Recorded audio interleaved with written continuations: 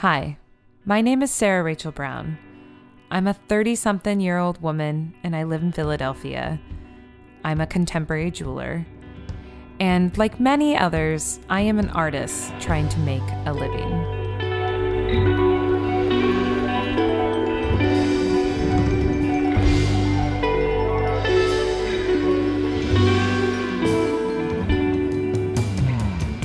On this podcast, I'm going to broach the subject of value. I'll be talking to studio artists and performers, educators and administrators, and anyone else attempting to combine their creative endeavors with how they get a paycheck. Welcome to another episode of Perceived Value. I'm Sarah Rachel Brown. I'm your host, your producer, and a woman with a questionable filter when it comes to talking about money. I want to start off today's episode with thanking my newest patrons. What is a patron? Well, a patron is someone who has signed up through my Patreon account to support the podcast every time I release a new episode. My newest patrons are Lee, Adrian, Tanya, and Douglas. Hey, your support right now, especially right now, means so much. So thank you very much. And if you're listening and you want to show your support for the podcast, you can definitely do that at patreon.com/perceived value. Patreon is spelled patreon.com/perceived value. So tell me if you can relate to this. When I first started taking metalsmithing classes, I did that thing where I assumed my instructor must know everything about making jewelry. You know, my assumption was that if they were qualified to teach a class, their breadth of knowledge must span the majority of techniques involved in jewelry making. Well, 10 plus years into jewelry making, I realize this is crazy, but as a beginner, I honestly thought this. It's kind of like when I'm on a first date and a guy asks me what I do. I'm like, oh, I make jewelry, I'm a metalsmith, etc. If the first comment he makes is something along the lines of, cool, can you make me a sword? Then I already know the second date is probably not going to happen. With experience came the understanding that just because, someone is a stone setter does not mean they know how to pave set. Or just because someone is a textile artist doesn't mean they know how to warp a loom. Or just because you're a chef does not mean you can make me gnocchi. Because of this, whenever I teach or publicly speak, I like to acknowledge that my words and viewpoints are just that. My words, my viewpoints. I use that saying, there's 1,000 ways to skin a cat. Or if you're a cat person and you just can't bear the thought, there's also 1,000 ways to die in the West. The point being that there are many ways to do something, many ways to achieve a goal.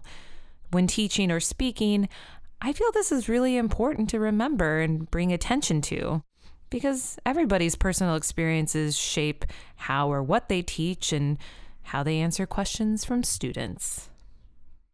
In February, I visited Humboldt State University in Arcata, California, which is home to those majestic, gigantic trees, redwoods.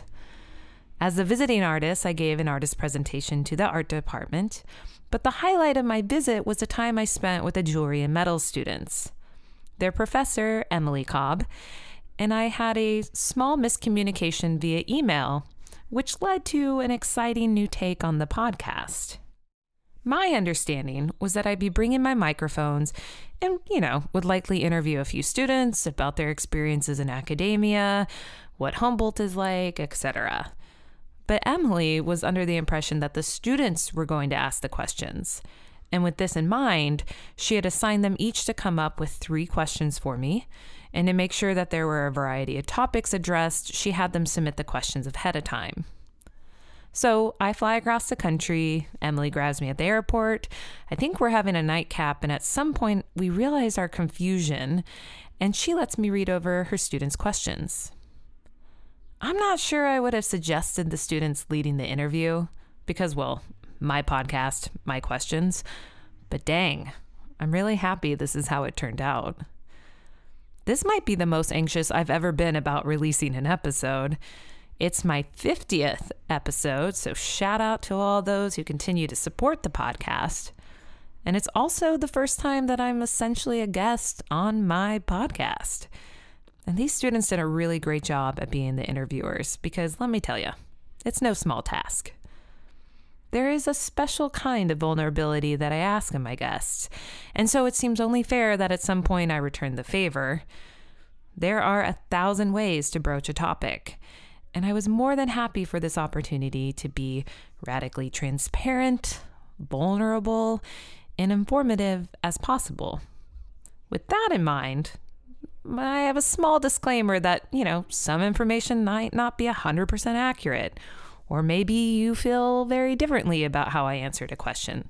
That's fine. That's okay. If you'd like me to share something with the students or have more resources for me, you can send me an email at perceivedvaluepodcast@gmail.com. Today's interviewers, in order of appearance: Hannah Gregory, Genevieve Jesbu, Tegan Bevins, Angie Young-Petrillo, Aluka Eddy, Preston Thibault, Lisa Heike-Huber, Justice Reckes, Kaylin Faley, Catalina Prince, Winchie DeJesus, Wendy Truelove, Julia Jenks, Justice Heffernan. So, please welcome today's guests, the students of Humboldt State University, and yours truly, Sarah Rachel Brown. Yeah. Okay, I'm going to turn you up a little bit. Okay, go. Okay, so I know that you were on the panel to judge the Ethical Metalsmiths student exhibition, So Fresh and So Clean. Mm-hmm. What were you all looking for, like, photograph-wise? Like, things out in nature, or like really crisp white background, or? I think for me, and this is something because I've been able to jury a few things, it's image quality above all, right? Like lighting. It doesn't matter if it's a stark white background or hot pink or in nature. It really just came across in like the actual quality of the image. And then it did come down to kind of whether or not the image was distracting from what I was trying to look at. Now, it's hard to describe that, right? Because we're thinking of something that's visual. So it's a little bit to articulate, like, this is what I thought was bad. But that was kind of it. Also, I was really drawn to images that were playful and colorful.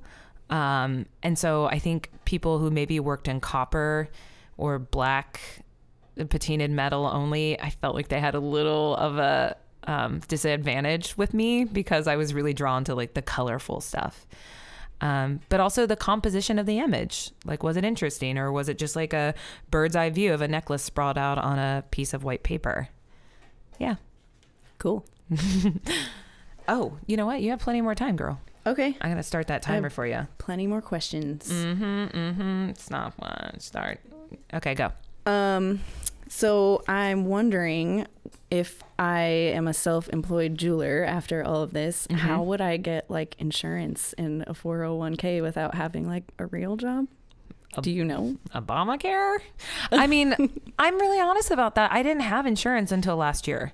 I still haven't even used it, which I know sounds crazy, but I'm so afraid to use it because I don't believe that my checkup is actually going to be free. It's on my to-do list when I get home to book my first doctor's appointment.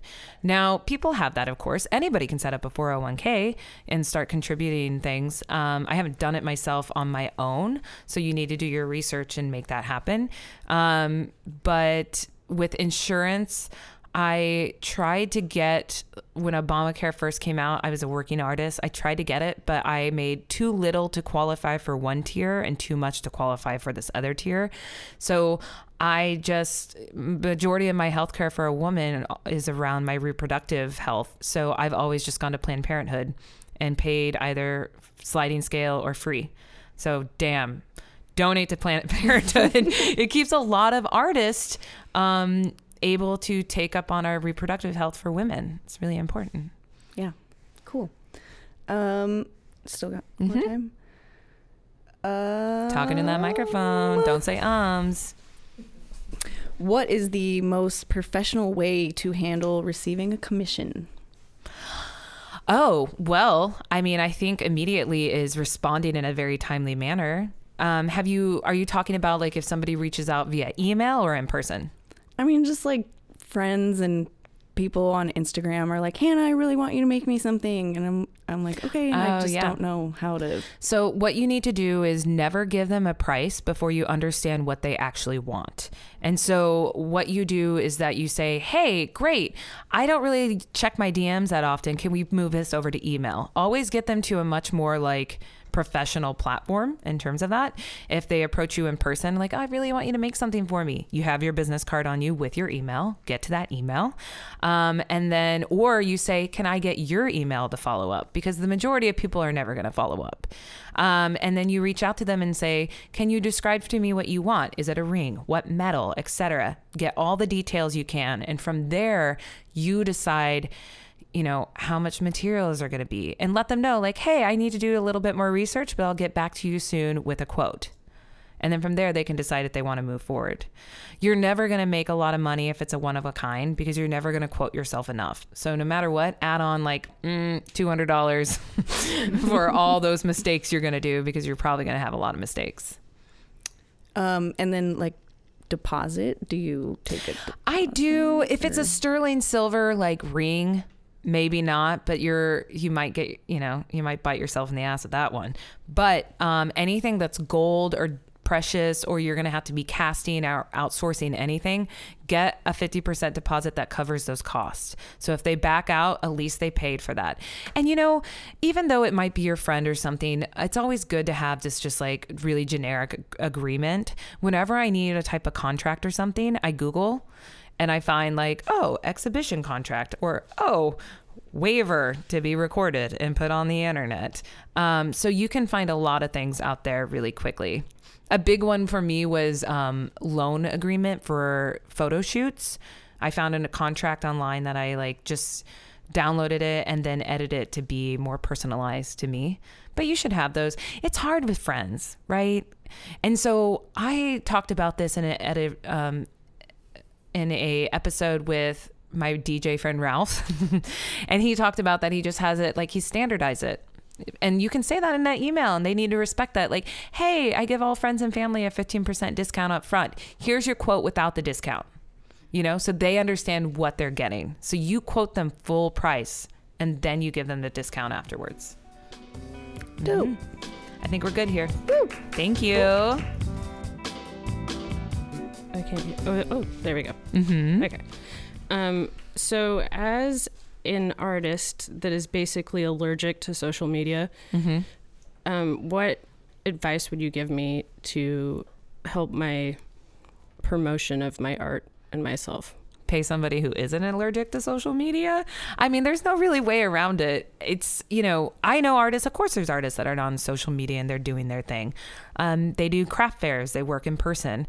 I think everybody has to figure out the way that works for them.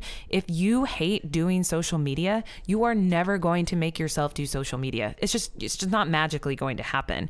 So you have two options. Find a way to make it work without it, or pay somebody that will do it because they like it. Good advice. All right. Thank you. That's only a minute. Do you got any more?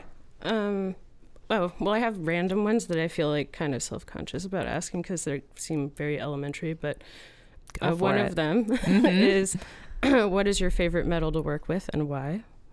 Oh, you know, I guess it's just sterling silver. I mean, I bet if I worked in gold, I'd probably say gold, but I've never paid for gold, so because it's expensive.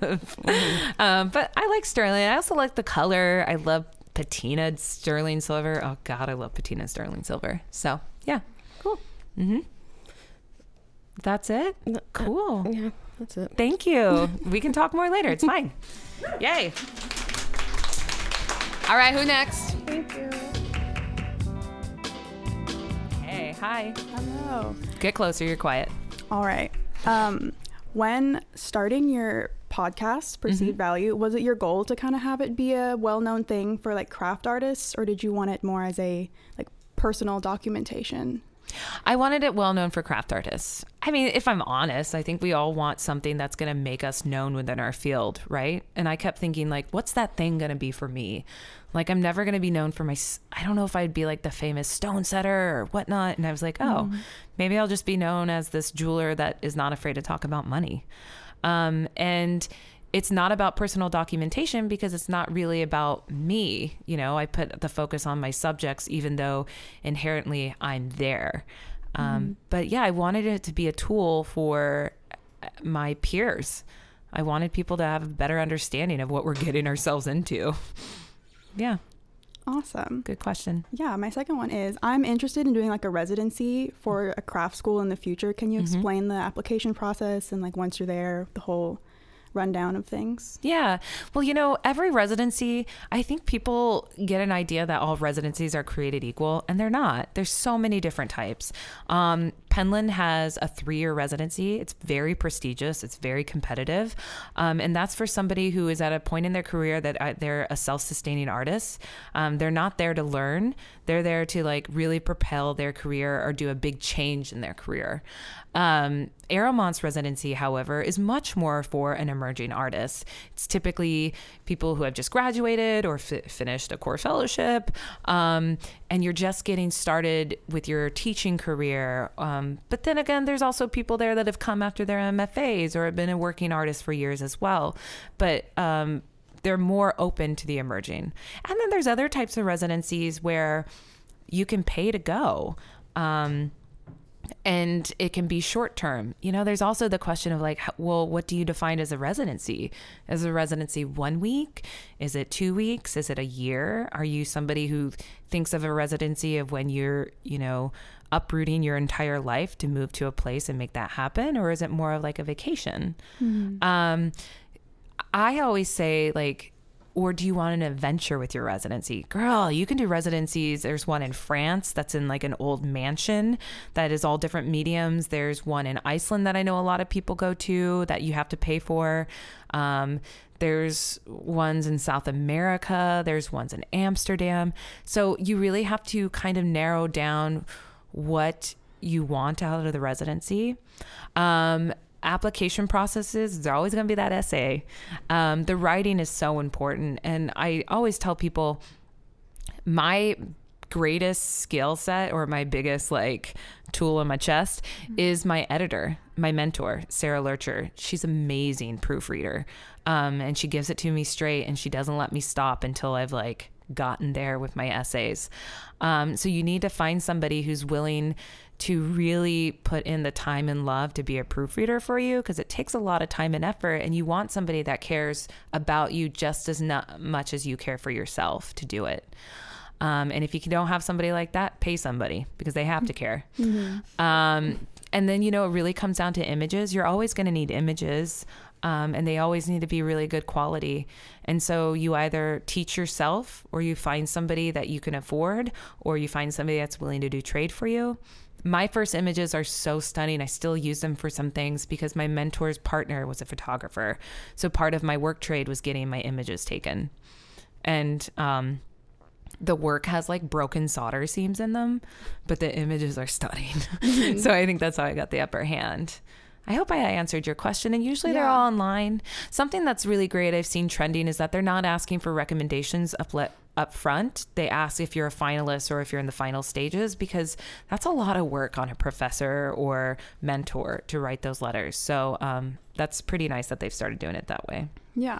Okay. Do we have time for one more? Yeah, go for it. Okay. There is a lot of, at least I've heard, there is a lot of like back and forth between getting a BFA or just getting a BA. Do you think getting a BFA makes a difference in an artist's career?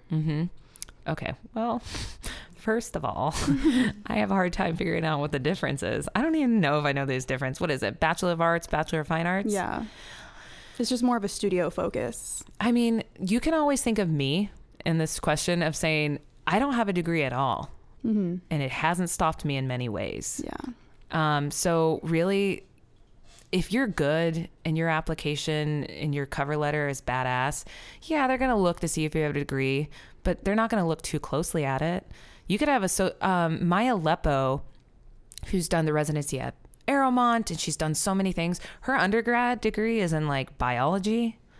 And she got into crafts and jewelry through craft schools post-graduation because she worked in a lab and wanted something different. And then she went to grad school for metals. She got into one of the top grad school programs in the country, SUNY New Paltz, with a degree that's not even in art for undergrad. So don't hang up on those things. I don't know which one's cheaper. Go for that one. Yeah. Yeah. Is there any price difference? No. Go based on that. Okay. Well then, yeah, that's it. All right. Thank you. Yeah.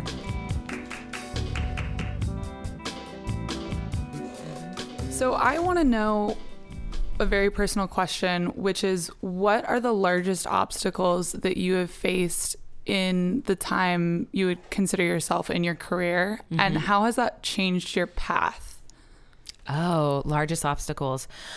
Well, obviously finances. My greatest fear is being poor. So that manifested into a podcast about it.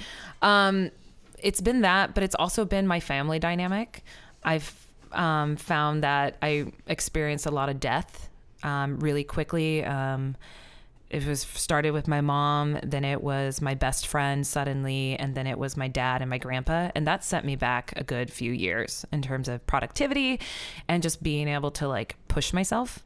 I think we're not kind enough to ourselves about the human aspect of our lives, and that, you know, sometimes you can't go to the studio because you're just emotionally drained or your health is not good. So those things have been really big obstacles. And also, I think another really big obstacle for me in my career has been feeling not having like a safety net. Like I do have a safety net. I showed you a picture of my faux family. They have actually been my safety net. My mentor has been my safety net. But anywhere I've moved and whatnot, I've just kind of been like, all right, I'm doing this. I'm on my own. If shit hits the fan, I don't have anybody really close nearby to help really quickly. So that fear of feeling that I will fail and no one can help me has kind of held me back. But there are things that I work through all the time. I think that answered your question, right? Yeah, it did. Did it? Yeah. I would say, honestly, it's just always been finances.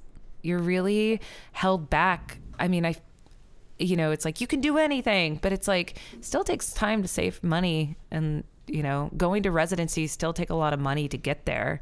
Even going to a Penland class, that first time I went, that plane ticket was pretty much all my money, so that's always been it for me.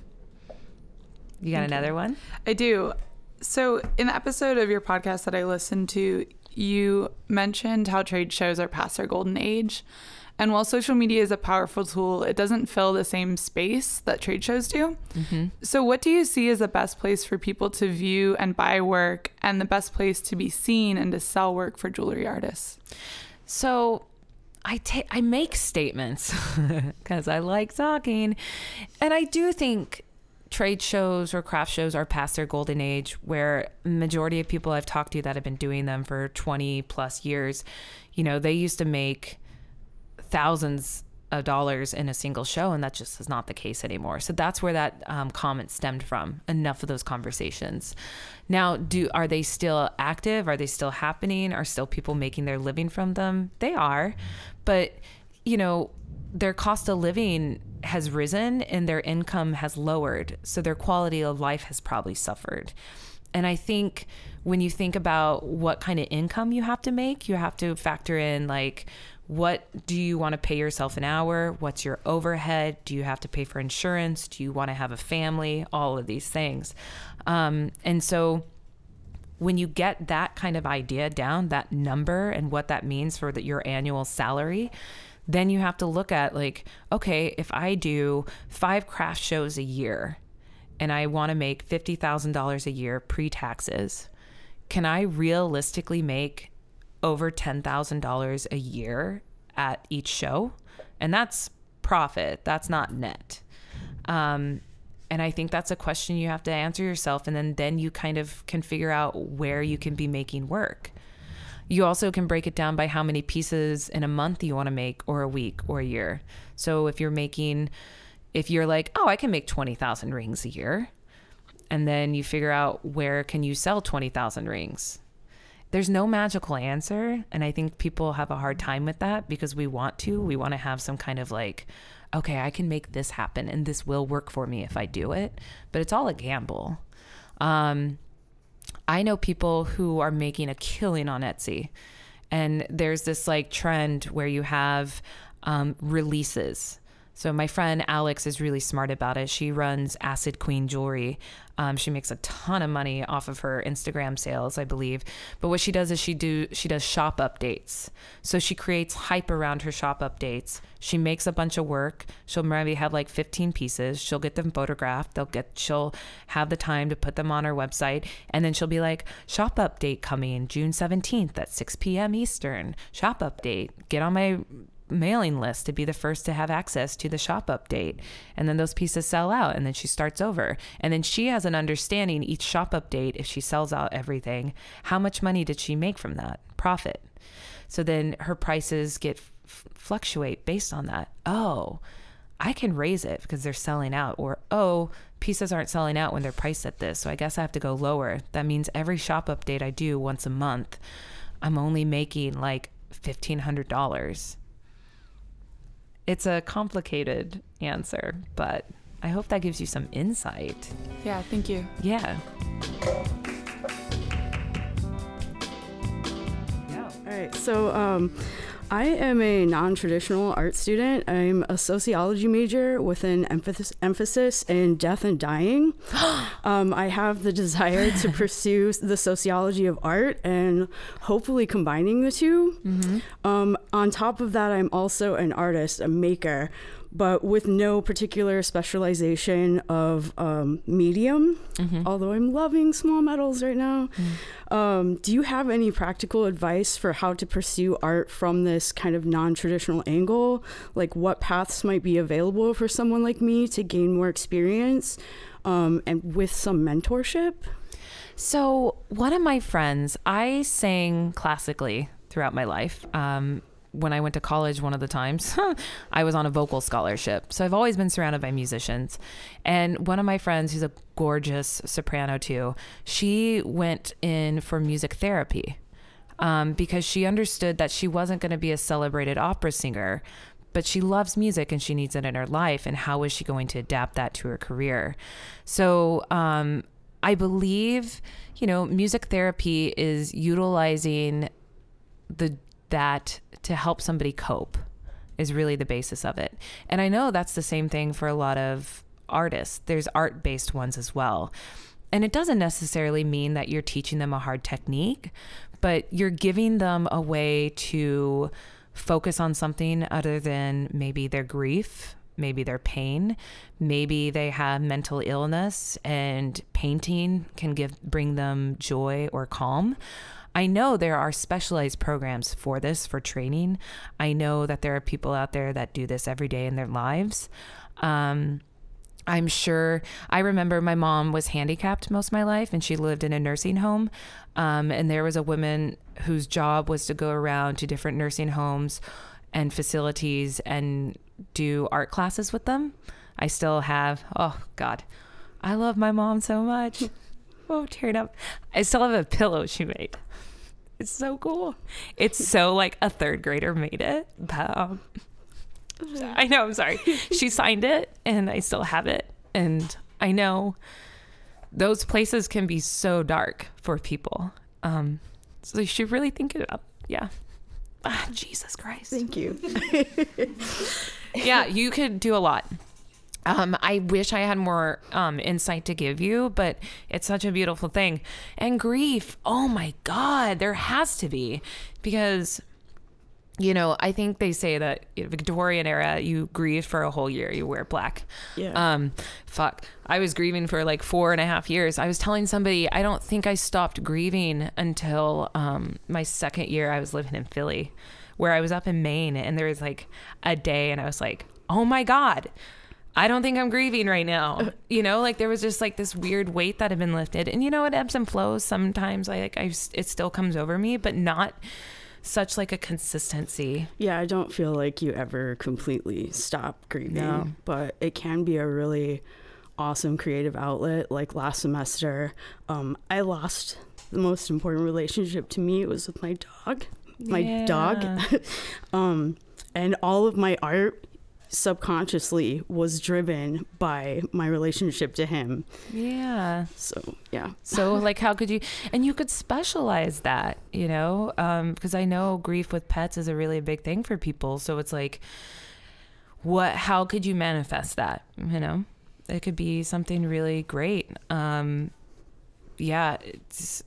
Grief is something that needs a lot of love and understanding, and it's really hard, and it manifests so differently in everybody. I was angry and mean when I'm grieving. So maybe there should be a blacksmithing class for that, where you can just come pound on some hot metal and get it out, and make some really ugly work. Oh my God. With metal music in the background? Yeah, my final exhibition at Aeromont, you know, I moved into Aeromont in May. My dad died suddenly in August at the beginning of my residency. And I was like, fucking damn it. I mean, people I called were just like, really? And I was like, I'm not making this up. Yes. So my final exhibition there, that work is still in boxes. I haven't unpacked it since I took it out of the gallery. I've barely photographed it. I barely shared it. It's really personal. It's just my pain manifested, and it's not pretty. And I don't know if I'll ever be able to open that work or what I want to do with it, but it sits in boxes. Yeah, but at the same time, isn't it like the most meaningful work you've had? I mean, maybe I have to look at it. It's not, I don't know. I don't have to think of it, you know? So help some people make some ugly shit with their feelings. Cool.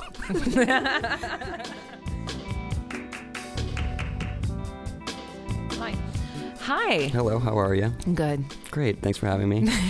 So I was at your talk yesterday, and I really liked your mindset about saying yes to most things until you're able to say no. Mm-hmm. And I've been Shout out to Lori.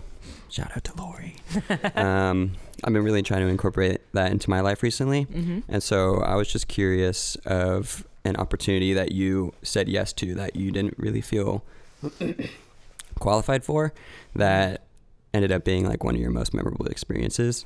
And then on top of that, one of the most recent times you were actually able to say no. Oh God, I love that question. Okay. So, I said yes to being the medals coordinator for the Pentaculum residency. And this was like 6 years ago. My friend Jason had started this invite-only residency, and there was a woman who was going to run the medals studio and last minute kind of stepped out. And he was like, hey, Sarah, I was a core fellow at Penland. He had been around Penland a lot. And he's like, you know, I think you're great. I think you have a great personality, and I think you could totally pull off this role. And I was in the middle of like Penland summer, and I was pretty much unknown when I went to Penland in terms of my field. I didn't know any ceramic artists or things like that. And I remember being like, oh, I don't know. And he's like, think about it, but let me know, because if you do, you need to invite a group of artists and they all need to say yes within like 2 months. You know, because it was not only like stepping into the role, it was stepping into it last minute. And so I had to like get on the ball. Right. And I remember Leslie Noel, the programs director at Penland, I told her about it and was asking her about it. And I was like, I'm not qualified for this. And I really don't think I should say yes. And I don't know if I can handle it. And she's like, no, you say yes. I'll help you. And I was like, really? And she's like, yeah, you can make this happen. Absolutely. Don't say no at all. And she sent me names and she gave me suggestions of people to invite, and I pulled it off, and it was kind of amazing. And I was like, damn. And I remember that first Pentaculum, barely sleeping, being sick to my stomach every time I walked into the studio, thinking somebody was going to ask me a question I didn't know how to answer. But, you know, I made it my own and made that position thrive. And it's something now that I've handed off to somebody else who's going to make it thrive even more. And it's really cool. Yeah, fantastic.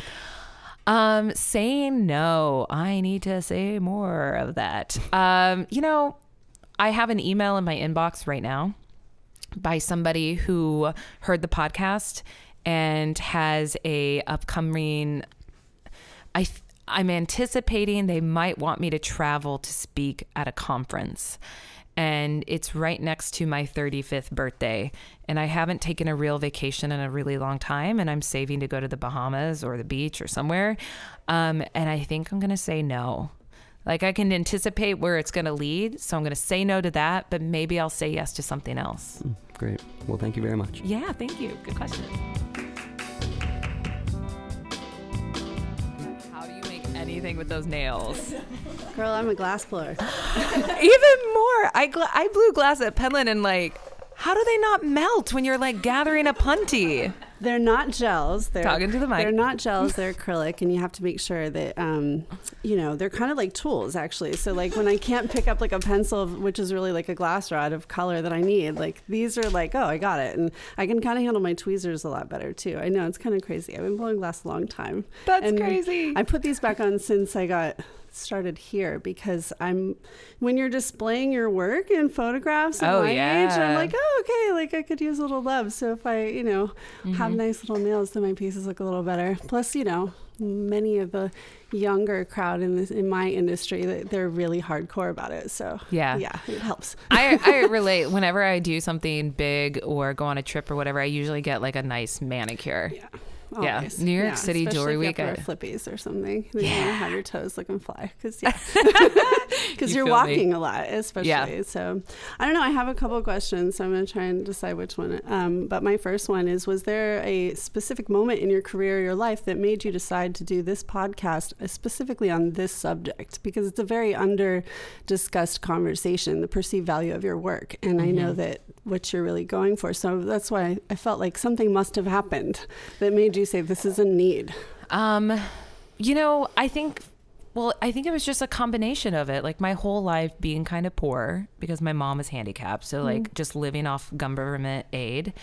And then, I spoke to the class about my frustrations once getting to Penland, thinking that I was going for an experience that was going to give me not only the literal tools and techniques to make the things, but how to make a living. And that conversation really not being a big part of the conversation. And then I think it was also, I lost my train of thought. It was right there. The most pivotal. Oh, here it is. I really struggled to get, when I went to Penland, so my mentor sat me down and she was like, listen, you've worked next to me for 3 years and my aesthetic is undoubtedly within your work because how could it not be? And she's like, that's okay. She's like, you're going to have 2 years to try to find your own artistic voice. And I was like, okay. So I'm making all these things. I don't really have time to focus on your artistic voice. If you think being a core fellow is like, I have all this time in the studio to think about my aesthetic, you're crazy. And so I really struggled to find my artistic voice or what my aesthetic was as a maker. And I went to a lecture by Sonia Clark, who I adore. And she said something that struck me that was, you must find your own authentic obsession and you must stick to it. And this was a woman who was getting an artist talk about how she'd really dialed in on POC women's hair and all her work about that. And I'm not giving a good enough description of this. Oh my God, I'm going to stop. Sonia, I love you. But I scribbled out frantically on a checkbook that I still have because I wrote it on there. And I was like, my own authentic obsession is my financial well-being. And I don't know how that's going to manifest in my studio practice other than making production type work because I'm so afraid of making something that's unsellable. But that moment was like, oh, I got it. Like, I know what it is. And I didn't know that it was going to be the podcast, but I knew I had to follow that. Nice. Well, that pivots to the next question I have, which is... closer to your mic. It's more of a two-part question, which is how many production items do you have in your production line and what is your price range? Okay, third, is it wholesale or retail? And do you entertain one or the other or do both? Or... Well, I don't really do it anymore. So I have to be honest about that. Like, I once in a while I get a check from Penland or Aramont. It's the only two places that carries my quote unquote production line of jewelry, which I called my everyday collection. I have a ring on. Hello. Nice. And over time, I just created more designs because I had a gallerist tell me that I didn't make anything new and she wasn't going to order anything that she's already ordered before. And I was like, oh, you have to keep remaking stuff. So I know people, God, Tara Locklear, how many designs does she have? She has like hundreds within her collection. It's too much. I know she said that she like dialed it back. For me, I had 3 shapes I worked with: an oval, a circle, and a tear. And then I worked with size. So I had 3 sizes. So grandma can get her tiny tears. The working mother can get her medium-sized tears. And then the girl going out for the weekend can get her XL tears. And because of that, that's 9 pairs of earrings right there. And then I did studs designs. I had 3 shapes and studs and 2 different variations in each of that. And for each of these earrings, I did them in 3 finishes: silver, oxidized sterling silver, and 18 karat gold vermeil. And those all had different price points as well. Actually, I think I decided it's really tricky. Catherine Grenley, who runs the Penland Gallery, was like, you can't change your prices that much because that's good. A, my accountant's going to hate you. And B, like, it's not fair to your clients. And so sterling silver and oxidized silver are the same prices, even though one has more work involved. And then, of course, 18 karat gold vermeil is higher because it's perceived value and also more expensive to make. I think towards the end, I had maybe like 15 earring designs. I have spreadsheets I can show them. I can just give them to you. I was just curious. I'd actually I would share my spreadsheets with Emily so you guys can see how I broke it down. I checked your whole website. So. No, they're not all on my website at all. Well, I never. Not. That's kind of why I asked you. Yeah. But I saw these earrings and a couple of the other items. Yeah. So I had a spreadsheet for earrings, a spreadsheet for necklaces, and a spreadsheet for rings and bangles. And then it showed the wholesale quote unquote price, and then it sold the retail. But I never did wholesale. Ever. I never had a wholesale account. Would you say that's because you didn't attend wholesale trade shows, or because you didn't have a wholesaler that you pursued? Or yeah, both. Probably. I never did. I only did one craft show. It was the Philadelphia Museum of Art show. I got in as an emerging artist. It was one of those things where I went all in on my first one. I remember calling my mentor and she's like, oh, okay, that's the craft show you're starting with. And she's like, all right. And I did it. I invested a lot of money into my booth, probably over $2,000. I made more work. I'm still selling the work that I made for that show, that inventory. That's how I keep stocking my galleries. I hadn't made my production line in over a year, but I still have a lot of earrings. And I think my net profit was like a little over $6,500. That's not bad. That means you paid for the booth.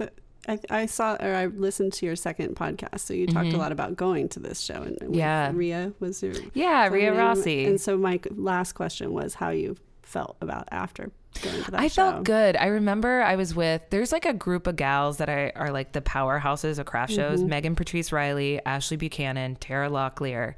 To name a few.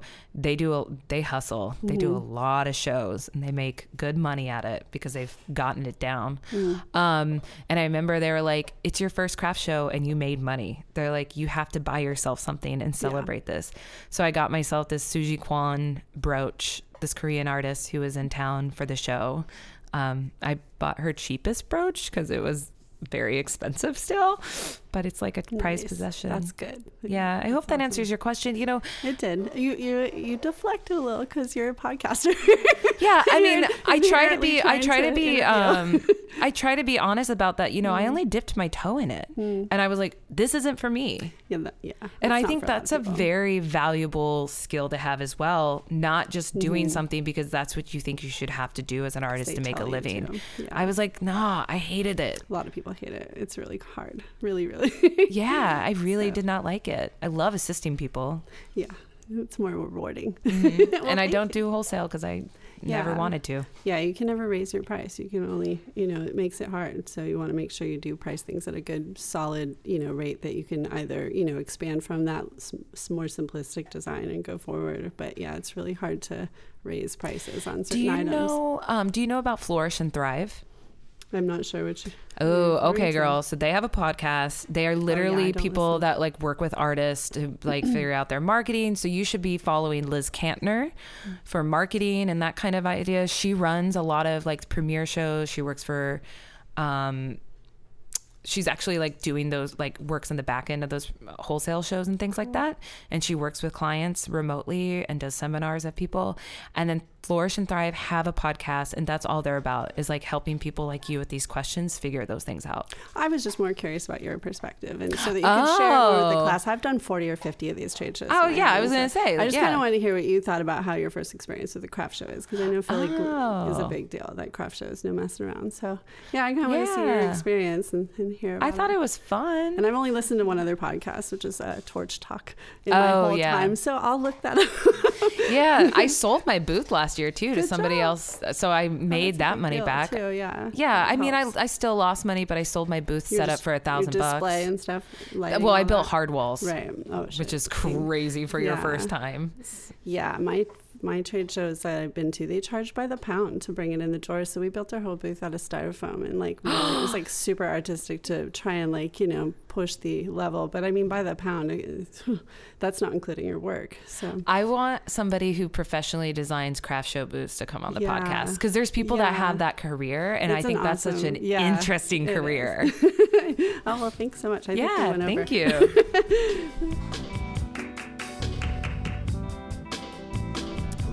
Oh, that's perfect. Hi. Hi. So I'm an economics major, and I'm also a musician, and I make jewelry here, but I'm not really a jeweler. But I'm interested in economic development, specifically in like rural communities. Humboldt County and Eureka have kind of embraced using art as a vehicle for economic development. In your travels, have you seen or like been aware of any other successful artist economic development initiatives? Initiatives. Or programs or... I guess I wasn't thinking about it. Can you give me another example of what it would be an example of that? So like the county or the city of Eureka, like they kind of tried to pair artists with business owners and commission different projects in order to increase like tourism to the county. So like all of the transformer boxes in Eureka are all painted. But those are local business owners that have commissioned artists in the county to paint those things. And so the idea to be to increase like more economic activity in the county. I definitely have seen that. I mean, around like even right there with what you're saying, that example, I've seen that happen in Seattle. I've seen that happen in LA. I've seen it happen in Philly, where artists are paid. New Jersey, Jersey City puts a lot of money into local artists. That city is covered in murals. There's a lot of funding for that and programs. My friend Catherine actually does like an after school program with students that get to come, and she gets to teach them how to paint murals. And then in these like derelict buildings and whatnot, they're covering them with these beautiful murals. So I would say Jersey City, just because visually you see all these beautiful murals, that I'm like, wow, they really pump a lot of money into that, which I think is amazing. And it's all independent artists. And I think it's anywhere you go. Like I know the tiny town near Penland, they commissioned a blacksmith to build like the town clock. And I think you see little bits of that here and there. I wish we saw more on a grander scale that you could understand what's going. I think people like, it's like the little engine that could. They have a little money here to make something here and there happen. Gotcha. But gosh, I wish we were like in Europe. Yeah. Like the Swedish government. And like, is that they have so much money and so much funding for artists that you see how the government literally funds artists' careers and their projects. And it's really amazing. Interesting. I'm really jealous of it. Yeah, we were against what country were we like, oh, damn, they're going to outbid us for it. We're trying to get a gallery space in Munich. And the owner was like, well, there's this other group of people that are interested. And I remember Mallory was like, damn it, not the Danish. We'll never beat them. They're like, they get so much government funding. We're paying out of pocket. So there's nowhere I can specifically think of besides Jersey City where I visually have been like, oh, there's a lot of like funding for the arts. But it's everywhere. Okay. Do I have time for another one? Yeah, do. So in your talks with other artists, in terms of like trying to start collectives or like successful like gallery spaces, do you hear or are you aware of any sort of like city or government like obstacles that these places kind of face when they're trying to come up as like a collective? Like, do you find that there's like bureaucratic like obstacles in order to accomplish like becoming a gallery or becoming like opening a successful like studio space, like or are more often than not like cities or, you know, like more embracing of like of that? Yeah. I mean, I think, God, bureaucratic red tape, I think codes and all that kind of stuff is why we don't see as many galleries and things like that, because we don't have the money. Right. So it's really hard, difficult all the time. You know, I have more experience speaking to DIY, you know, where you kind of like rent a house and turn a bedroom into a gallery space, or rent a storefront and it is a gallery, but it's a commercial space that you're just signing a lease for, and you pray that you can keep funding going from month to month to make it work. Gotcha. Or maybe there's, you know, 8 people signing on to the lease and everybody can say, hey, we can handle $200 a month to do this. And I think it depends on how you view what an actual gallery space is. Anything could be a gallery, could be a closet, pretty much. So there's this thing called Vignettes in Seattle who kind of became a well-known curatorial space, and it was her studio apartment, I believe, or their studio apartment. And once a month they would move all their furniture to like one room in their apartment and have a gallery opening and live in a gallery for like a week. Wow. Yeah. So I haven't opened up any space of our own. Even our space in we are in what we call the Bach building that has like all these studio artist spaces, and Emily was one of the first people in that space. And, you know, in the beginning it was kind of like rogue, like, oh, we're just trying to get people in here and start it. It's old school. It's kind of creepy. And now we're seeing 5 years into it or something, the more legit they become, the harder it is for us to exist there in some ways. Like they keep being like, oh, now you have to have this fire code and this is the fee for it, and you have to pay this much money to have this type of insurance, and oh, you're gonna get a fine if you cover your doors and people walking by can't see in it, which I think is total bullshit. So we're finding that the more legit a space becomes, there's more aspects to it that make it harder for us to survive there financially. Gotcha. Or just enjoy the experience. Okay. Thank you. How are you? I'm good. How are you doing? Oh, good. You're going to have to like talk. Yes, Yep, there it we go. is. That's it. Cool. What kind of negative feedback or interactions should an artist interested in freelance commission type work expect from that line of work? You know what I mean? Oh, God, a lot. Yeah. I mean, I think that's why it's important to have a contract. Mm-hmm. And I think that's why, you know, her answer, like, should I take a deposit? Absolutely. Because in that contract, you're going to say, if you decide to terminate this project at this point, or if you decide that at the end of it that you don't like the way that the project turned out, and are refusing to pay me the other half, well, then I have my deposit anyways. And that's the reality of it. My day job, that's a big part of my reality. I do a lot of custom work, and we as a company consistently have to face the fact that we can finish a custom piece and the client can say, this is not what we discussed at all, even though there was renderings and pictures and discussions and etc. And so you have to do your best to protect yourself in that case and understand that it's going to happen. And it's really unfortunate, but that's the way it goes. I'm not going to say this, but I'm going to say it. I feel like the more money people have, the less they have an understanding of like what their decisions affect you. So somebody who can afford a $10,000 commission and just say, oh, you know, just is not what I envisioned, and I don't think it was executed well enough, so I'm just like not going to take it anymore. Okay. Don't understand that $10,000 could have been like your livelihood planned out for the next 3 months. Right. Yeah. What kind of thing do you think happens the most as like someone agrees to a project of some sort and then like halfway through they decide what kind of thing would they I think say? I think as a visual person and as an artist, I have a really easy time describing and articulating what I want aesthetically, right? Like if I told you I wanted a chair made, I can understand like the kind of curves I want on it, or like the height and the functionality that I need from that chair and what that's going to be. But I have a hard time understanding that there's people out there that can't articulate what they visualize in their head, and they can't even draw it, and they can't, you get to this point where like you just can't meet, or maybe through the process of trying to help them like explain to you what they want, their vision gets lost. But they're not confident enough to speak up and say, actually, this project has gone in a way that I don't really want, and this is not looking like what I envisioned, and oh God, I'm putting a lot of money into this, and holy crap. And then what happens is that you keep thinking that the client's happy and they don't have enough confidence, or just they avoid confrontation in every way they can, so they never speak up and say, you're doing this wrong and I'm paying you, I need you to do this. Right.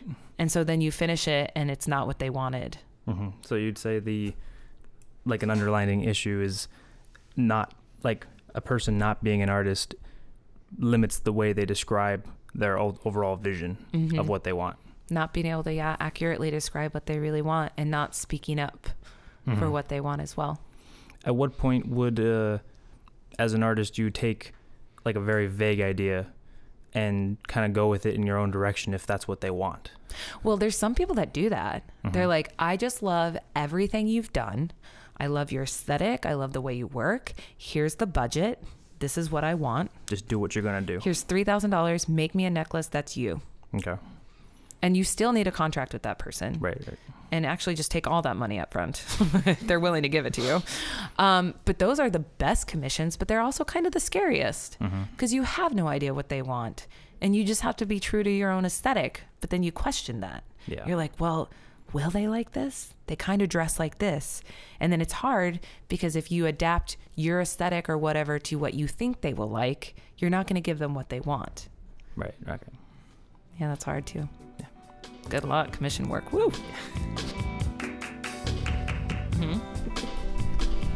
All right. Hey, girl. Hi. So, thank you for being here. Aw, thank you for having me. Oh, it's such a wonderful treat to be on this side of the microphone across from you. It's a different experience over here. I have a few questions, and I just realized when looking them over that the third question ties into the first two. So I'll just let you roll and with where this goes. Okay. The first one is, how did you become an AJF ambassador? I don't know. It just I got an email and they were like, hey, do you want to be an Art Jewelry Forum ambassador? Now that was a huge moment of imposter syndrome in my life, where I was like, really? And it's like AJF US ambassador. Well, that's a lot of people. And I was just kind of like, it was before the podcast even started. It was the summer I started recording my first episode for the podcast. Or maybe it was right afterwards. And I don't know. They just said, I asked because I'm nosy. And I was like, why did you ask me? And they're like, oh, somebody suggested your name. And that was it. That's the only other explanation I ever got. So it wasn't correlated with any of the schools or any of the craft or the studies that you've done? I mean, I'm sure that they had seen, and I really utilize social media to kind of push myself out there. So I'm sure my presence online and what I was doing was somebody had taken note of. And it could have just been somebody I'd met in passing, and that happened to be a board member and I didn't realize it, and they threw my name out. But that's the kind of thing I try to tell and really, stress to people, that a lot of these things that you can get, not that it's arbitrary, but it might be being at the right place at the right time, or making a really great impression on somebody that needs to make a decision later down the road. And I don't really know how a lot of it happens. I just keep doing what I'm doing, and these things kind of line up. And it's not a fun answer, because... No, but that's an art in itself. Well, also I know Art Jewelry Forum is a type of place that they need people. So if you write in and say, how do you get to be involved? What do I have to do? How do I get to become an Art Jewelry Forum ambassador? They might just say, you're one. Well, that actually leads to one of the other questions, which is, what are some of the responsibilities of being an Art Jewelry Forum ambassador? Well, I just had a conversation with this gallerist, Sienna Patty, who's been on the board for about 20 years. She's retiring. She should. Been a long time. I think 20 years. I don't know. But I approached her. There used to be this guy, Kevin, who created a Trello board. And so Trello board is like a multifunctional workspace for people where multiple people can post things or share data or I'm not describing it well, but so when I first signed up, they were like, basically what an Art Jewelry Forum ambassador does is that your role is to keep Art Jewelry Forum informed of what's going on in your community or your country. So that's when I got really into following everybody I could on Instagram. I signed up for every newsletter for all the galleries I could think of. And my job, I would just be scrolling through trying to follow as many people and see what they're doing. And when I would come across any kind of event or opening or function, it couldn't be related specifically to one person. It had to be groups. I would add that information on the Trello board, and then Kevin, who ran the social media, would take that information and share it on their platforms. Would you look at locations around, like in terms of being an ambassador for the United States in its totality, would you look at balancing where and who you're looking at for region? Like, I really tried to. I did. I think that was one part that I struggled with understanding, that it's not necessarily nepotism, but it's just a little like what I said, like whatever happened to cross my path is what I paid attention to. And I did my best to diversify my feeds and follow people I didn't know and follow like work that I didn't really like, to kind of enrich that diversity. But it really came down to whatever I came across. So on the Trello board, and not really understanding altogether what that is, but as an ambassador, is part of your role to create forums for, let's say, artists from other countries to come and experience the United States? I think they were strategic in picking me. I think that was a little bit of maybe that, because I'm a very outgoing person. So maybe in knowing that I'm the type of person that on my own will travel to Munich Jewelry Week to attend, on my own will travel to conferences to attend, went out on my way to go to craft schools. Maybe that was part of it. And they knew that by picking me, I would be connecting with other ambassadors, but it's never been something the point I brought up about Sienna is I was like, Kevin stepped down from running social media. The Trello board, which is just like a work tool, it's just like what would you call those? Like an interactive forum. It's online. Yeah, it was private to us, but it was just a place where we could all put this data, every ambassador. We're not really doing anything. And, it's funny. I told Sienna, I was like, yeah, I guess I'm Art Jewelry Forum ambassador, but I feel like, I don't know, like what is my role? And I think that's something that the new director, Yvonne, she is definitely thinking of ways in which we can, engage the ambassadors and utilize us and find ways in which that we are actively contributing to Art Jewelry Forum. And again, more to understand, but under the Art Jewelry Forum, is that its location? Is that a solid place that something can be worked from to create maybe a gathering location or an exhibiting space here in the United States for other artists? It's more of a sharing platform. So it's non-formative. It's non-structural. But what they'll do is that they have Art Jewelry Forum AJF gatherings. So, at the SNAG conference, I'm assuming there's going to be a night where they'll send out an email and they're like, AJF gathering, and they'll pick a bar for people to come have cocktails. When I was in Munich Jewelry Week, Art Jewelry Forum hosted a series of panel discussions that people could go to. So they'll create events around jewelry at jewelry-focused places. I will say it has been kind of cool being an ambassador, because when I first did start working, there was like Carlos Silva. Hey, Carlos. He's a Art Jewelry Forum ambassador for Portugal. Like, I got to meet him when I went to Munich Jewelry Week, and then he introduced me to all his friends. And one of them was Marta Costa Reis, who eventually came to New York City Jewelry Week from Lisbon and came on the podcast. And it is kind of cool that when you've gone places to have people say, oh, she's a U.S. ambassador.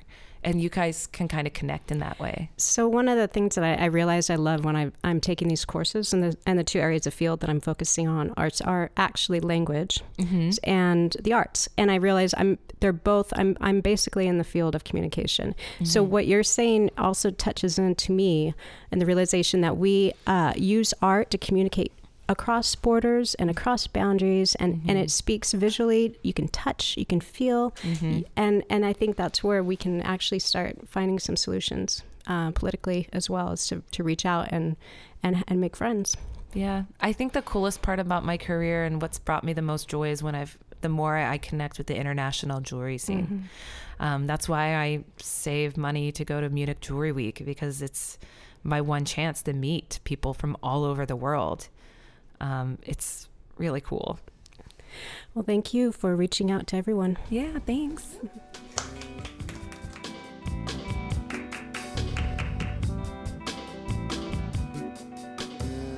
I'm ready when you are. Okay, ready? Okay. So it wasn't until I moved here to HSU that I realized that jewelry and small metals was something that you could pursue. And being up here in Arcata, it makes me feel like it's a very small world, and if there is like this world, it feels very far away. And so my question is, what are some events that you think are worth traveling to for aspiring art jewelers, and just platforms to keep up to date on, like on connections and communications? And this is an easy one. Okay, so Art Jewelry Forum. It is a platform. They get on their mailing list. SNAG, Society of North American Goldsmiths, get on their mailing list. SNAG has an annual conference. And, it can be expensive to attend, but there's a lot of student scholarships. You can volunteer to get costs lowered. You can pitch in with friends to do an Airbnb. I think what's important is to there's symposiums, like smaller things all around the country that you can go to. So on this side of the country, the Seattle Metals Guild is a baller organization, and they have a one-day symposium every year. So definitely look into that. I don't know how far Seattle is from here. The Yuma Symposium, I've never gotten to go to it because it's too far across the country for me, but it's on my bucket list to attend, which I will. East Coast, there's the ECU Symposium. There was the Zoom Symposium that I think was held at the University of Milwaukee in the Midwest. What I really like seeing is when schools or organizations are like, screw it, we'll make our own symposium, so they come to us. Like, what would happen if HSU, people want to come to Arcata, guys? You have gigantic trees. What it would happen is if you guys created your own symposium, or if you partnered with the Mendocino Arts Center and you had something like, I think I'm going to be the keynote speaker. I've never done that before, but at something called the Alchemist Picnic, which is at a small craft school on the East Coast, where it's a weekend long event where people can come and stay and have lectures and demos. What if you partnered with Mendocino Arts Center and made a call for any student that want to come, and then you guys get to choose all the presenters, or you get to be a presenter. I think it's really important to remember your small bubble. So you have to get out there. I remember thinking, okay, I immersed myself in the craft community. I plopped myself in front of Penland. I plopped myself in front of Aramont. I want more. I want to be on the international community, because the art jewelry community is so rich internationally. Love America, but we did not create art jewelry in the same way that the Europeans did. It's very different. And you need to be exposed to that. I went to a residency where they had a $1,200 professional development grant. And so I asked if I could go to Munich Jewelry Week. To give you an idea of cost, the last time I went with my friends, we each got round trip tickets and our hotel included in our ticket, and it was $800. And there's no cost to attend Munich. It's free. And so you think about food and then you're set, you know, and Aperol spritzes, which can be a lot of your budget. Let's be real. Other organizations or things that happen, you know, you can attend things like SOFA, which is, you know, art fairs like Art Basel or Design Miami or Collective Design in New York City. Any of these kind of things that bring people in from all over the country or world are worth going to and connecting with people. Thank you. Dude, what was your first, I guess, exposure to these worlds and oh my God, traveling? I'll never forget. My mentor, Snags conference, travels to different cities every year. And I think the idea behind that is that somebody might not be able to afford to travel from Seattle to Philadelphia. So maybe the next year, I'm sure the conference, you know, it's in Philadelphia this year. It was in Chicago last year. I bet it's going to be on the West Coast next year. And my first experience was my mentor, the SNAG conference was coming to Philadelphia. I didn't exactly understand what that meant. I had never been to a conference. I didn't even know if I wanted to go. But her partner worked for a catering company that was a sponsor of the conference. And she's like, hey, I'm giving you a free pass to go to the conference. I didn't realize at the time that was like a $300 or $400 or $500 pass I was given. So I went by myself. It was really lonely. It was a little weird. I felt very out of place. I was very overwhelmed. But, you know, I met one or two people that befriended me and kind of took me under their wing. And I was like, oh, this experience was really amazing. And I met Angela Bubosh, who would be my first instructor at Penland, who would be one of my early mentors, who would give me my first visiting artist opportunity, paid gig ever. And so, you know, meeting her at that conference, she already understood I was coming to her class and was like on the lookout for me. Thank you so much. Yeah. You're good. Okay, so I'm new to a lot of these words, like fellowship, a residency, a studio assistantship, and I was wondering if you could shed a little bit of light on what the difference is and like what it's like to get one. Oh, okay.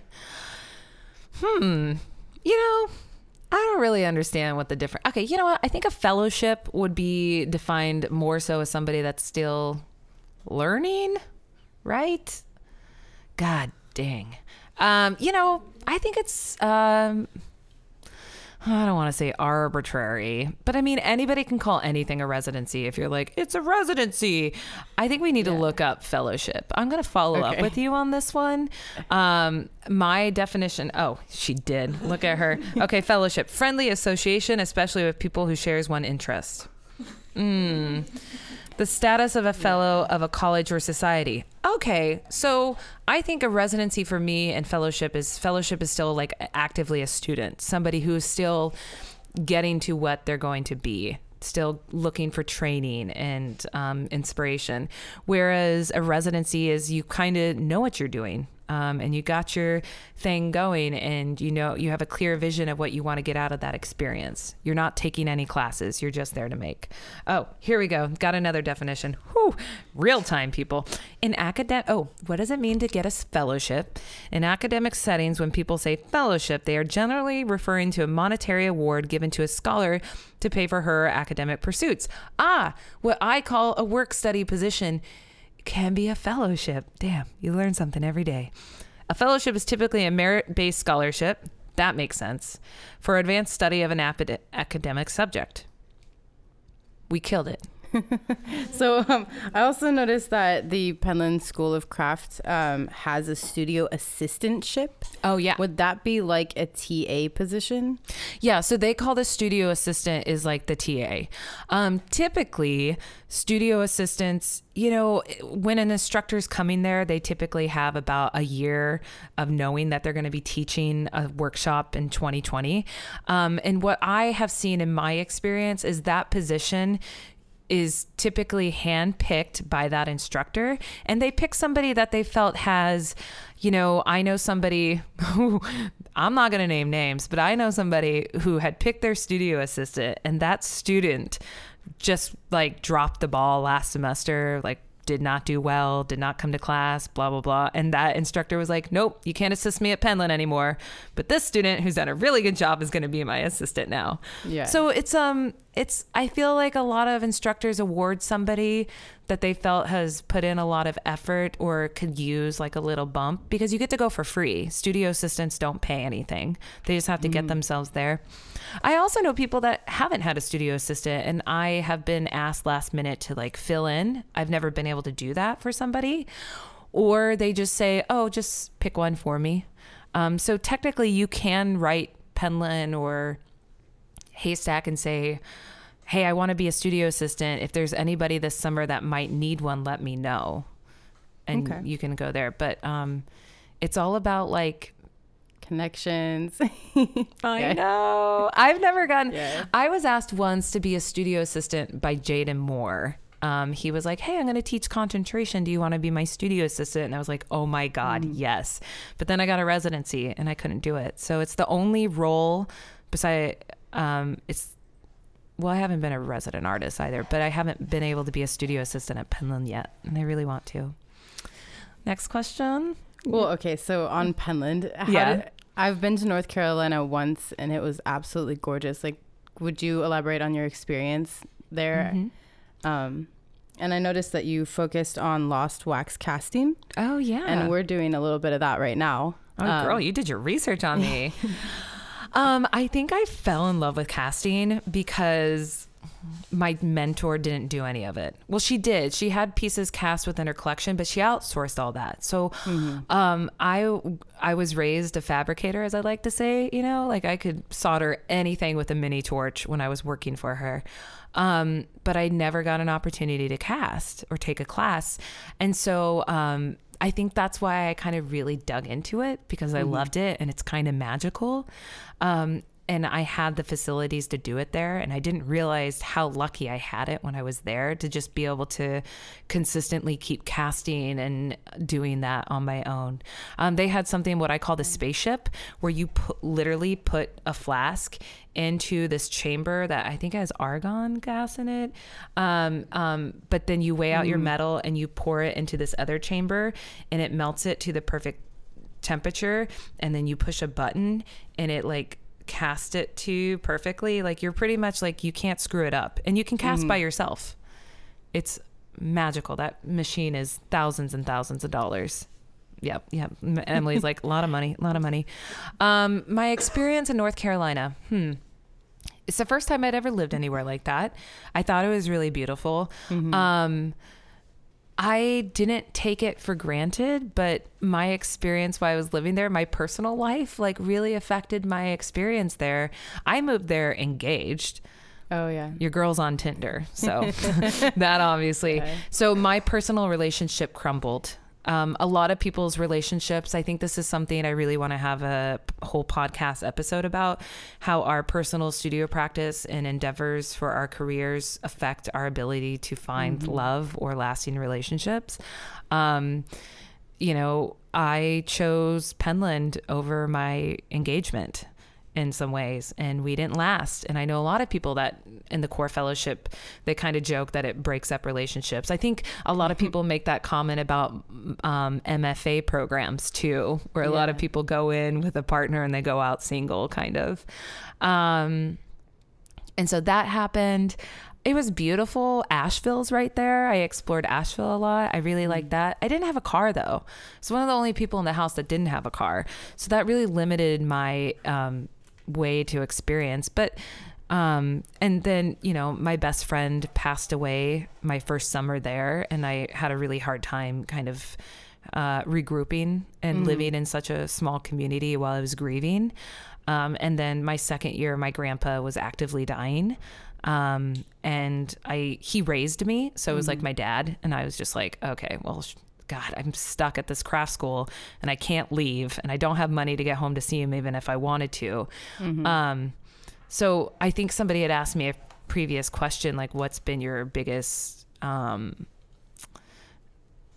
challenges with my career as an artist? And it's been my personal life, Yeah. And I think a lot of people can say that. I can definitely relate with that too. Yeah. But it's been smooth sailing for a couple of years. No one's died. I'm still single, but working on things. Working that Tinder grind. Working that Tinder. Would I have stayed in North Carolina? Probably not. Access to female reproductive rights is scary there. Okay. But they need more people that are willing to live there and vote and help. North Carolina is beautiful, dude. But a good 2-week Oh my God, it's beautiful. I'm sorry. I didn't know if you were talking about the grander scheme of things. There's swimming holes, the rivers, make friends with somebody who has a car for the summer session, and then make friends with core fellows or whatever, and try to figure out somebody that's been there before that knows where the swimming spots are. Because typically, on weekends after your lunch shift or something, there's nothing better than running and jumping in the river between studio time. Definitely. Yeah. It's so fun. You're going to love it. It's expensive to fly into Asheville. Try to fly into Charlotte, North Carolina and find a ride share to Penland, or rent a car, or somebody that wants to rent a car with you. Okay. That's an insider scoop. Sounds good. Thank you. Okay. Can you talk a bit more about your transition from traditional academia into just craft school, and your decisions regarding that and whatnot? Oh, yes. Those weren't my decisions. Those were forced. No, when I first went my freshman year of college, I went to the University of Iowa. I didn't know what I wanted to do. I signed up as a pre-dentistry major, or classes that would put me into dentistry school because I saw how big my orthodontist's house was. I just wanted whatever was going to make me rich. I failed out. I had somebody close to me commit suicide. And so I failed out, and I couldn't go back to the University of Iowa because of my GPA. And then I went to a small liberal arts college that was still willing to give me a scholarship, and FAFSA was still willing to give me money. So I went there. And that I just was like, I'm not cut out for academia. I got straight A's one semester, and the next semester I had D's and C's just because I didn't want to be there. And I'm so proud of my 22-year-old whatever self for being like, I don't want to be here, so I'm just not going to do this. Think about how much money I saved myself by dropping out. So then I moved to Seattle, and I'm working, a job at a movie theater. And in between movies, I'm making trinket jewelry. And then my friend Catalina is like, hey, these are cute. You should take a jewelry class so you can make real jewelry. And I was like, oh my God, you can do that? And then I took a night class at a fine arts center that I could afford. And I met my mentor. She was my first instructor in that class. And she's like, you've got a knack for this, and you seem really excited about it. And I was like, I am so excited. And she would invite me to an open studio, and I would be there, and she would be like, hey, do you want to come to my studio and help me this Saturday? And I'd show up and be like, yes, I'm here. I'm ready to go. And then I was like, this is what I want to do. I'm going to go back for school for this. And I remember there was one program. I went and visited it. I filled out paperwork. I went to FAFSA. I did all these things. I made an appointment to pick out my classes.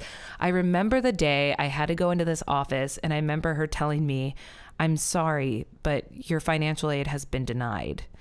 And they're like, turns out FAFSA just won't keep giving you money after you drop out or fail out.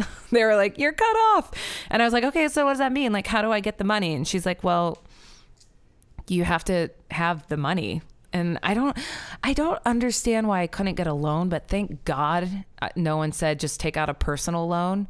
I don't think they would have given me one anyways at that point. And so that is when I was crying on the phone with my dad. I remember walking down the street crying on the phone with him, and he's like, well, just keep doing what you're doing. Who cares? And I was like, but Dad, like, I can't go to school for this. So like, what am I going to do? And he's like, just keep taking the night class. And I was like, oh, right. Okay, right. And so I signed up for another class, and Sarah caught wind that I got denied financial aid and I couldn't go back to school. And she was like, well, why don't you just come work for me one day a week and I'll show you things that you want to learn? And I was like, you would do that? And she's like, yeah, but like you in exchange, you have to work for me. And so we created something called Sarah's Power Hour, where I would come to her home studio or her studio. I think she was in a studio. I worked with her through a lot of studios. One was in a bedroom. But that one, I would come and I would bring materials and I'd be like, okay, I want to learn how to bezel set something. And she's like, okay, this is a bezel setting demo. Boom.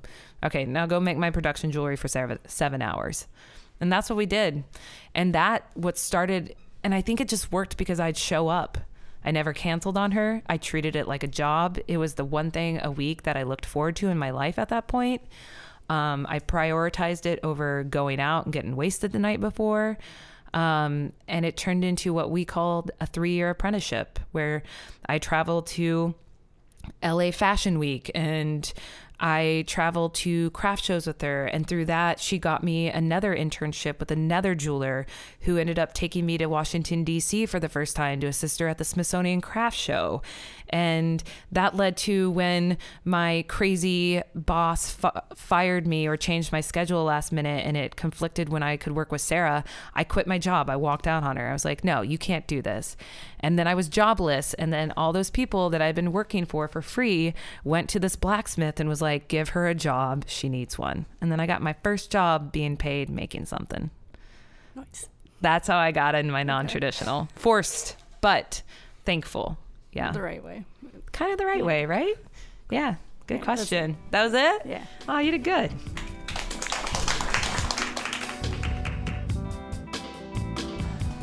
Are you my last one? I guess I am. Last but not least. Oh, man, I've never talked this much, and that's saying a lot. Well, I hope that my questions are nice, but... you have a nice, soothing voice. I'm happy we're ending with you. Thank you. Okay, so what do you believe to be more important when trying to make a career as an artist? Having quality ideas and works or being more involved through social interaction? Oh my God, you're this guy? I love your questions. I was like, I don't know who this is. Wait a minute, start over. I was just like in my mind like, oh, it's this guy. Okay, I know what I'm in for. Go. So the same question? Yes, I need to rethink. Okay. What do you believe to be more important when trying to make a career as an artist? Having quality ideas and works or being more involved in art through social interactions? Oh my God, I am such a social butterfly. For me, I remember my mentor, right? Sarah Lercher, I was just talking about her. There was this independent paper called Ledger being released by this online platform called Craft and Culture. That was just a curated online site of local artisans and their work. But it was so cool because they came and did a photo shoot and I was in it. And they had rented out this gallery space and they were having this big event and they were launching this like independent paper they were doing. And Sarah was like featured in the paper and it was going to be a moment to dress up and whatever. And I was like, yes, I love shit like this. I live for it. And then I remember Sarah being like, I don't know if I'm going to make it. Like I got a lot of work to do in the studio and I'm kind of tired. And at that, I was like, wait a minute, what? Like I only got into being an artist to be able to do things like this. But she was so much more the person that was like, no, I'm just in this to be in a room by myself making my work. And I was like, oh, we are very different in that factor. And I think that's why the podcast has been such a successful 3-year-long studio practice for me, because it feeds into my need to have interactions with people. And then it allows me to travel and do events and kind of, do these kind of things. So do you think that, say you're not really into the social interactions and you're more about work and everything, do you think you should really push yourself in that direction anyways, because how helpful it can be? Well, I don't know. I think don't do anything that you don't want to do. I think it can help to meet collectors. It depends on the type of work you're making. I think it always is helpful to be seen at places like that and do those types of things. But then I know that there's people that never do things like that because they hate it, and they're fine. I think you just have to find what works for you. But I love that kind of stuff. So I'd always be like, yes, it'll totally help you. Go for it. But that's just my own perspective. Why, are you the person that just wants to sit in your room by yourself all the time? No, it's not. I just, learning through art history classes, it seems like a lot of artists become more, the social butterflies seem to be the ones that are becoming the more popular artists. Whereas it seems like people that are very quality artists sometimes don't even get recognized until after their death. So, you know what's interesting? And I'm blanking on his name, but I love him. Oscar, playwright, flamboyant, famous. Oscar Wilde. He is a great example of somebody who his flamboyant personality, the way he dressed, the people he surrounded himself with, he was all about that nightlife. That elevated his career, you know? Mm-hmm. I think a big part of my success is my availability to, or my ability to want to be in these kind of spaces and things like that. I mean, I'm very honest about it. I created a podcast, and that's what's made a name for myself within my field, I think. Yeah. Think of Oscar Wilde. But also, he died a really tragic life. Yeah. So I guess to wrap it up with my final question, it would be, do you find podcasting more fulfilling than your artwork? And if you had to give one up, which would it be? Well, my friend, podcasting is my artwork, which I talked about in my talk last night, where I really struggled as my identity as an artist. Can I call myself a jeweler anymore if I'm not actively having a jewelry practice? Can I call myself a podcaster? I am more fulfilled from my work from the podcast than I ever was creating and selling objects. I will say that. I found my thing. I found my niche, and I'm really thankful, because people can sometimes not find their niche until they're 60 years old, you know? And I don't know how long this niche will last for me or how long I want to keep doing it, but I do feel more fulfilled from the podcast than I ever was in other roles. Yeah. Thanks for answering my question. Yeah, no problem. We did it, you guys. Oh my God. Thank you, everyone. Perceived Value is recorded and produced by me, Sarah Rachel Brown. If you love the podcast and you want to show your support, become our patron. Visit patreon.com/perceivedvalue to learn more, or check out our website at perceivedvaluepodcast.com and click on the support page. As always, thank you for listening.